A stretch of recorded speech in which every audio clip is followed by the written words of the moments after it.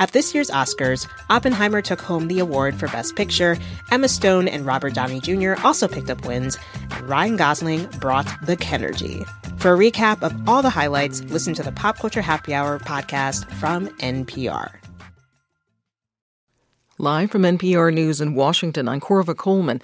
Prison officials in Russia say opposition leader Alexei Navalny has died in an Arctic penal colony. They say they're investigating his cause of death. Navalny had been in shaky health after surviving poisoning that he blamed on the Russian government. The Kremlin denied it.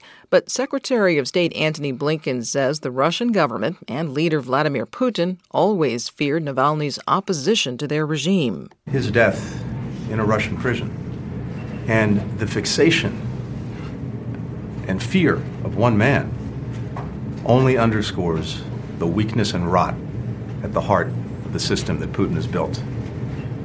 Russia's responsible for this. We'll be talking to many other countries concerned about Alexei Navalny. There's additional heavy criticism from European leaders. German leaders say Navalny fought for a free Russia, and he paid for it with his life. President Biden's national security advisor says he talked with House Speaker Mike Johnson yesterday about approving U.S. aid for Ukraine. NPR's Steve Inskeep reports the aid package is stuck in the House after passing the Senate. National Security Advisor Jake Sullivan met House leaders to discuss a Russian anti-satellite capability, as it's being called.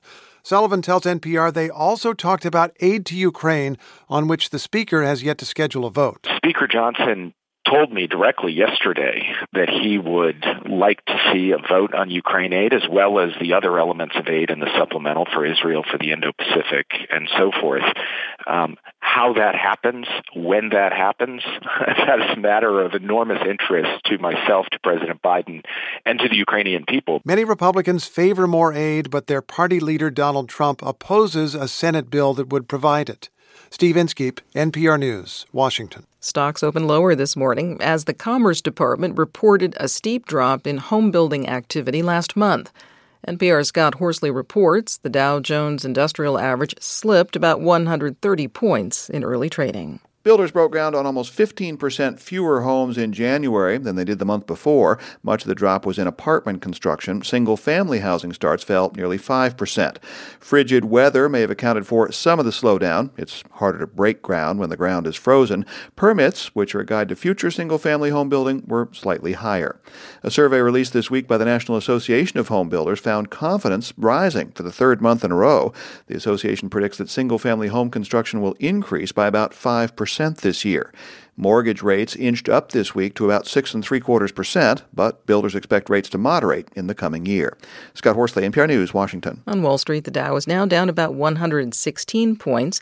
The Nasdaq is down 135. This is NPR. Mourners in Kansas City, Missouri gathered for a vigil last night honoring the woman who died and more than 20 others injured in a mass shooting on Wednesday. 3 victims remain in critical condition. NPR's Brian Mann reports that 2 juveniles are being held after the violence. Isabella Videz joined dozens of people here holding candles and holding each other. She was at the parade a day earlier for the Kansas City Chiefs that was supposed to be a celebration for their Super Bowl win. I'm 23. I grew up when Sandy Hook happened. It feels like nothing ever changes. And I wanted to come out because it's a very lonely feeling. And I didn't want to be alone. The crowd honored Lisa Lopez Galvan, the 43-year-old mother, community leader and radio host who died in the shooting. Police say 2 juveniles are being held but haven't been identified or charged yet with any crimes. Brian Mann, NPR News, Kansas City.